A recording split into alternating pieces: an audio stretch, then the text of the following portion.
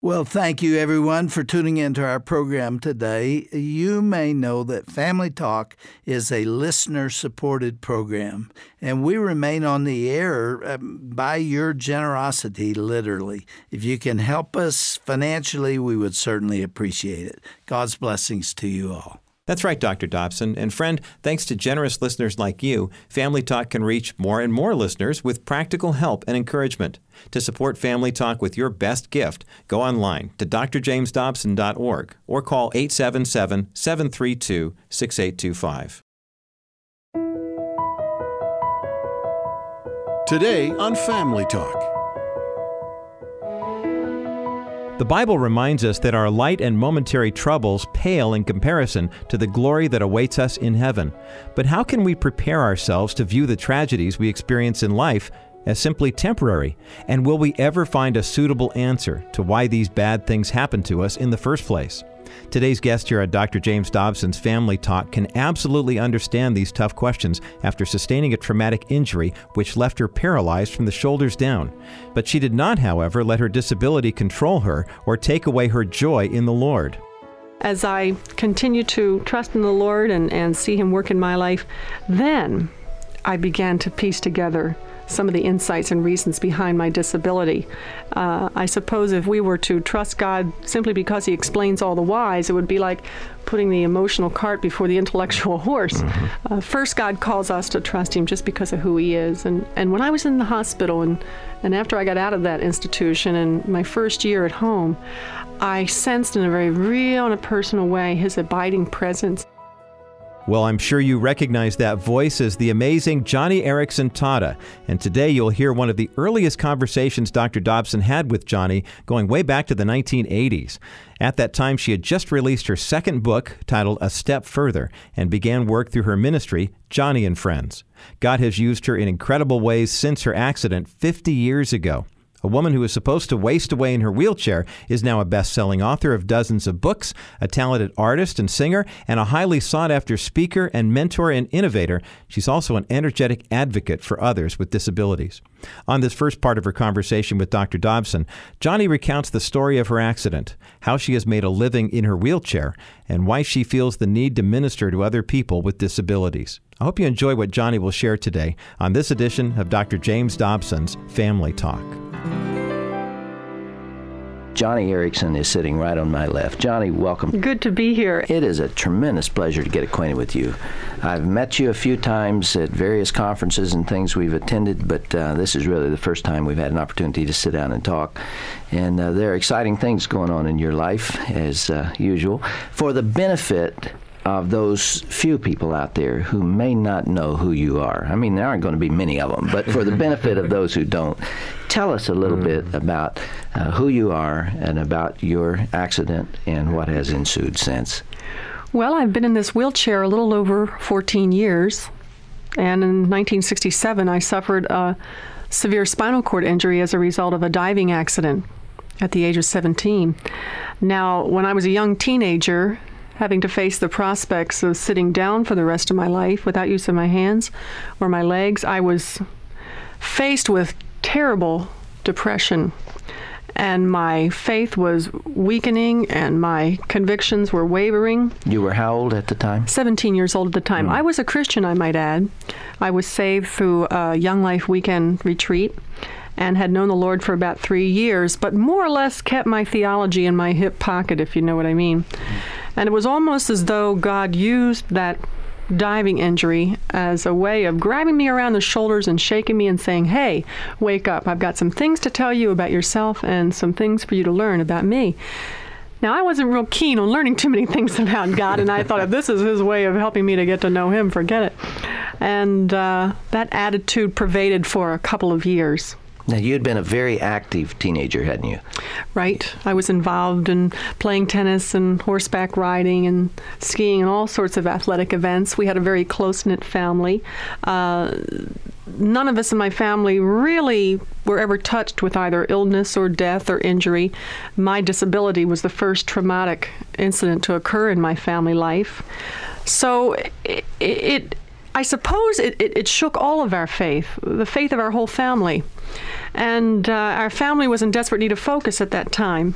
And after a long period of questions and struggling through emotions and sorting through feelings and airing out anger, we all, including myself, finally came to the point where we could slowly and meticulously piece together the puzzle of our family suffering from the pages of Scripture. Now, that was nearly 2 years after my injury, and I was a young adult at the time. And boy, when I began to piece together the puzzle of that suffering from the Bible, it was almost as though my spirits were lifted, my thinking was turned around, and I guess my theology was pulled out of my hip pocket, and suddenly God, His nature and His character became the rock foundation of my rest and my confidence. It was the beginning of what has turned out to be a very exciting, but at times a very difficult adventure. Now, at 17 years of age, that's a very important transition time. You're starting to look ahead toward adulthood and who you're going to be, yet you're still very, very wrapped up in the adolescent experience and dating and self-esteem and the establishment of the self-concept. What was that first year like for you, Johnny? You alluded to it a minute ago, but as you lay there unable to move, with the future uncertain, what thoughts went through your mind? Well, it was almost as though I was thrust into a world betwixt and between. I was still a young teenager who had a lot of crushed hopes, many shattered dreams, spoiled plans, no college, perhaps never a family, maybe never children, most assuredly never marriage. All I could think about was what I was going to lose as a young teenager. No longer could I think of wearing bikinis and running out to the beach and surfing. No longer could I dream about times when I would go horseback riding in the forest or train up a young colt or these kinds of memories, the simple memories of taking a shower or splashing into a swimming pool. All of these things I had to leave behind as a young teenager, and that was very painful to do. And suddenly I was thrust into a world of, now I must take responsibility for myself. Now I live in an institution where for 2 years I'm surrounded by calloused, indifferent, impersonal nurses and doctors. I'm in an institution that, through its system of rules and regulations, depersonalizes you and dehumanizes you. I'm surrounded with people who are involved in the abuse of drugs, homosexuality. I'm separated from my family. I'm thrust into a culture and a world where I must deal with the larger issues of life. And it was really as though I were somewhere in between a very young world and a very adult world, and it was kind of a teeter-tottering experience for my faith at first. Now, that's an overwhelming package to lay on an immature kid, especially during the storms of adolescence. Yes, and underline immature. Weren't we all? And yet, you emerged from that with a clearer picture of who you were and where you were going and who God is and what He was going to do with your life, and have turned it into an asset. How in the world did you bridge that gap? Well, you took about 45 words to say that concept, and it took nearly 3 years to put it into practice for me. It was a long, long time sorting through my feelings, as I said, airing out my emotions, expressing my anger. Better to be angry at God, I always thought, than to walk away from Him at that point. I suppose I went through the classic symptoms of one who suffers severe injury or trauma. First, I believe there's a kind of denial, shock, anger. Then there becomes a kind of depression, and finally an acceptance. Well, as I shared, it took me a good 3 years to sort through that whole process. Finally, I came to the point where I couldn't deny my natural responses. I had to believe that, according to Scripture, God knows my frame. He remembers that I am but dust. He, if anybody, understood what it was like to have a child suffer, bleed, be paralyzed. Of course, God the Father having to offer up the sacrifice of His only Son on that cross, paralyzed on our behalf, securing for us our salvation. So I knew way down deep that God must understand how I feel. He must grieve with me. And that caused a kind of comfort. to soothe my hurt, to act as a kind of balm or a salving ointment over all of these fresh wounds on my soul. As I shared, I went through that classic process of shock, anger, denial, depression, and finally acceptance. But let me add right here, Dr. Dobson, that the acceptance that I went through was not necessarily one of simple stoicism. Oh, well, God, I'm going to take this upon my back and this burden, I'm going to live my best with it, with or without your help. It wasn't that kind of stoic martyrdom, and it wasn't even a kind of submerged rebellion. I'm going to make the best of this, and I'm going to show God that I can do it, and I'm going to accept this, again, with or without his assistance. It was neither of those two. I suppose full acceptance from the biblical point of view is with open arms, receiving whatever God has given us with thanksgiving and embracing it, not just stoically taking it, or not just acting as though we're some kind of martyr with all of its overtones of submerged rebellion. It's taking the Bible literally when it talks about suffering. And it's embracing it. And it's taking it unto yourself and accepting it willingly and saying, yes, I believe that all things really do fit together into a pattern for good. Now, that I believe was the kicker. That was the lever. That was the turning point for my own thinking. And I believe from then on out, my Christian walk became extraordinary. It became supernatural. As I saw the Holy Spirit release his power in my life, as I continued in the obedience of giving thanks and embracing God's will for my life. Once I came to the point where I accepted my disability fully and entirely, I began to understand that the reason I could do that was not necessarily based on the fact that God had explained all of his reasons to me. At that point, I had not pieced together any of the reasons behind my paralysis. I had not put together any of the whys. At that point, I had simply understood the nature and the character of God. My trust in God did not depend on my ability or my inability to perceive his plan or figure out his mind. My trust in God simply rested on his nature and his character, and I think that made the difference. From then on out, however, as I continued to trust in the Lord and see him work in my life, then I began to piece together some of the insights and reasons behind my disability. I suppose if we were to trust God simply because he explains all the whys, it would be like putting the emotional cart before the intellectual horse.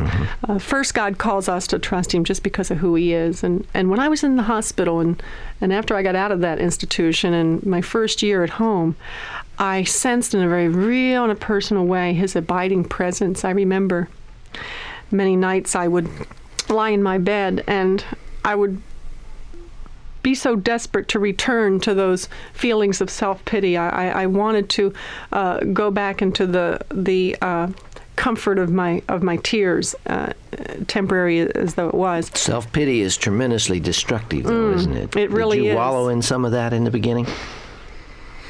Yes, I did, and I think I used it as a kind of weapon or tool against my family and friends for a while there.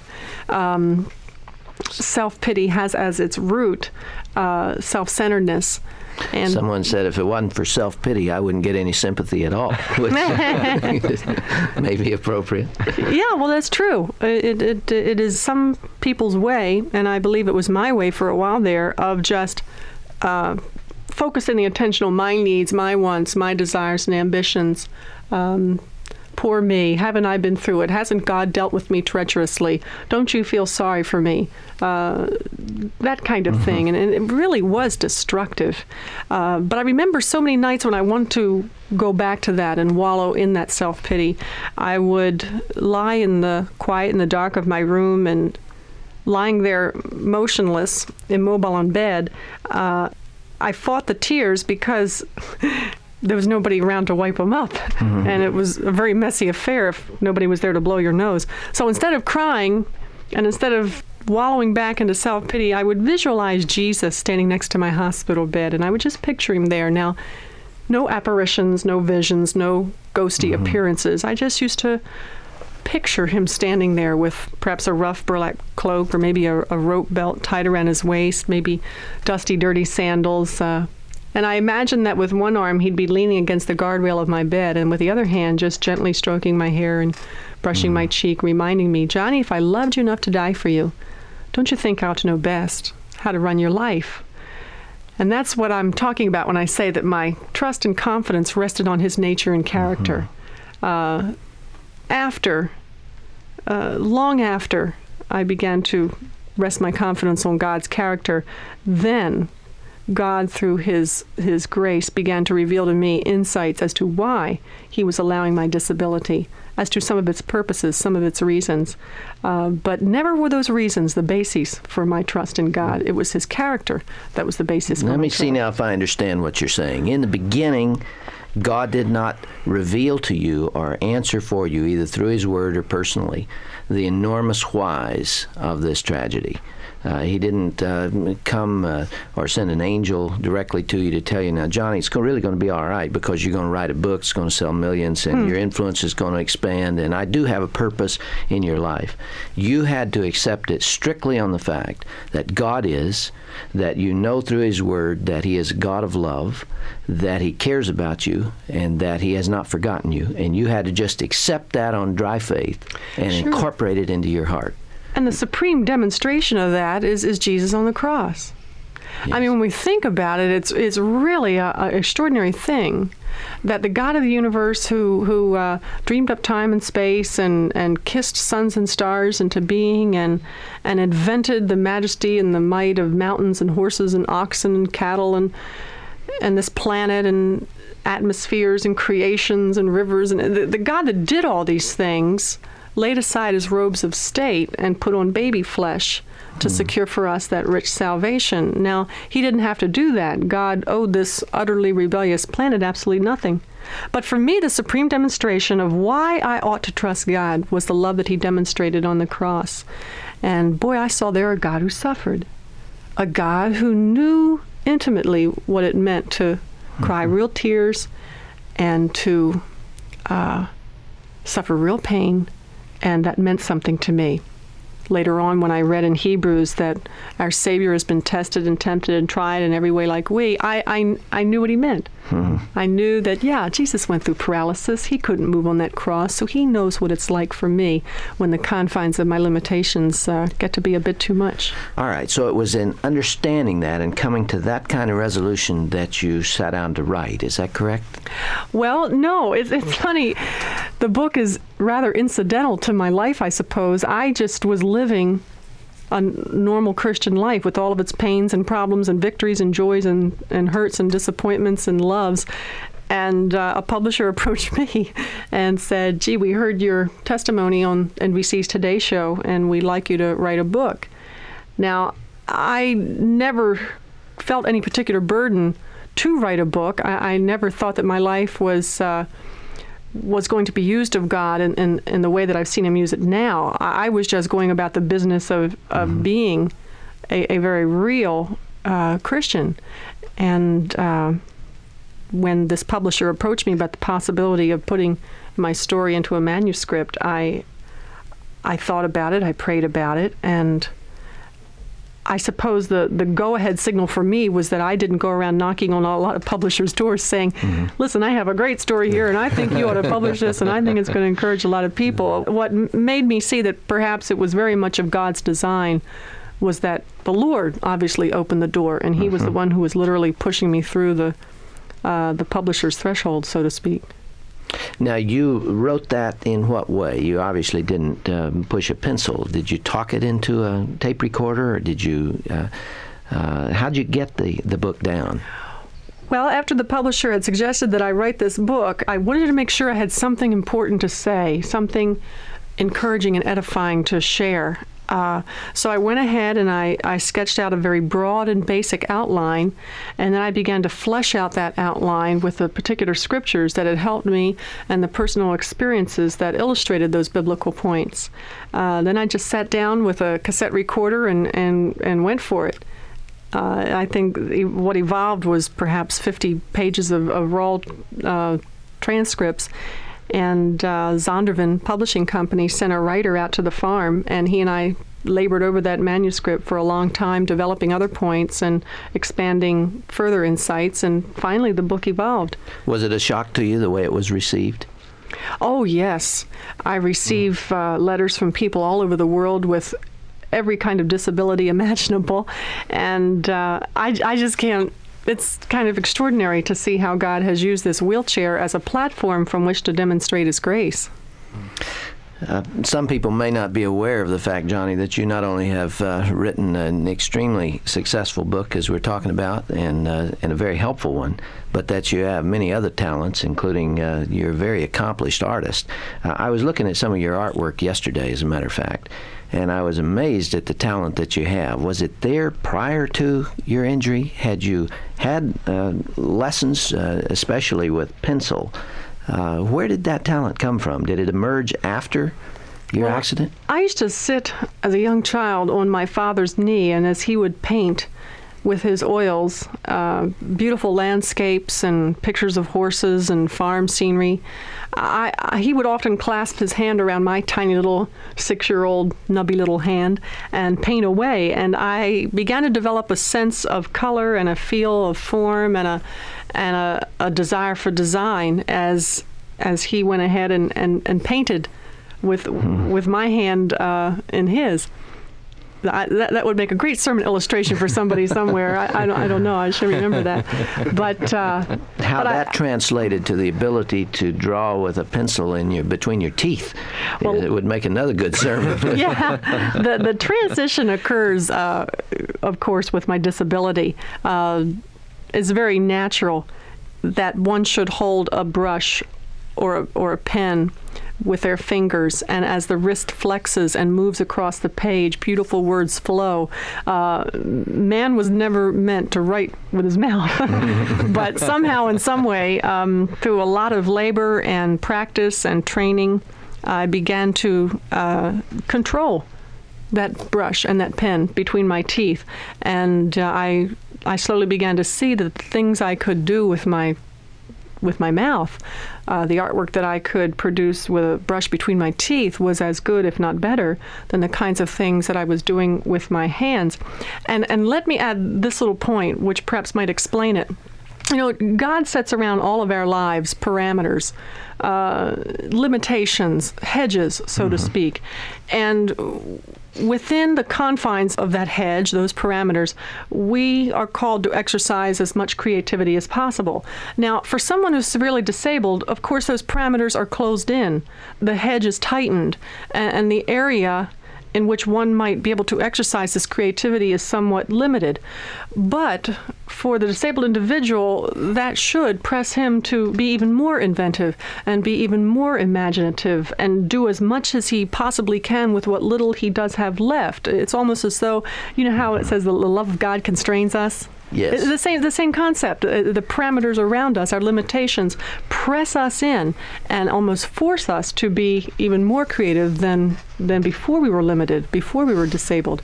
So I think my paralysis has, in a very real sense, nurtured that creativity and brought it out even more.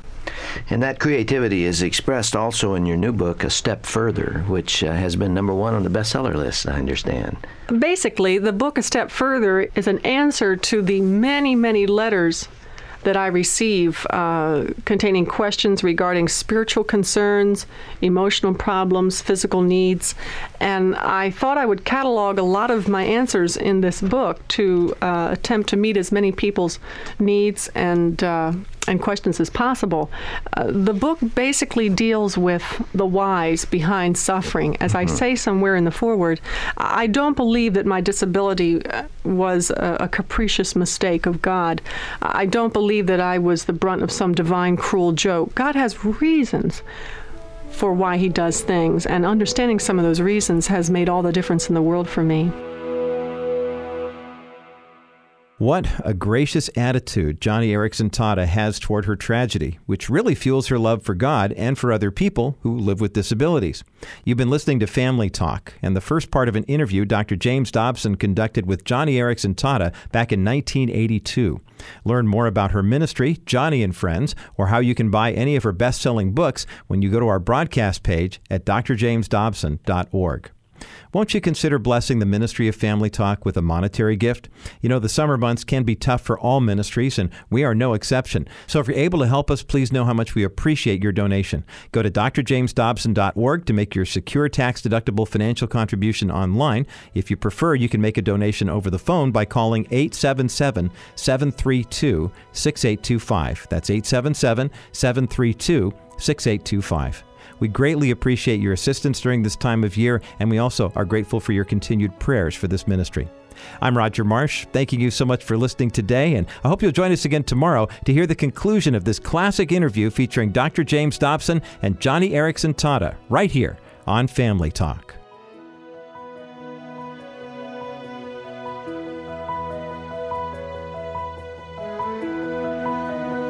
Family Talk is not associated with Focus on the Family.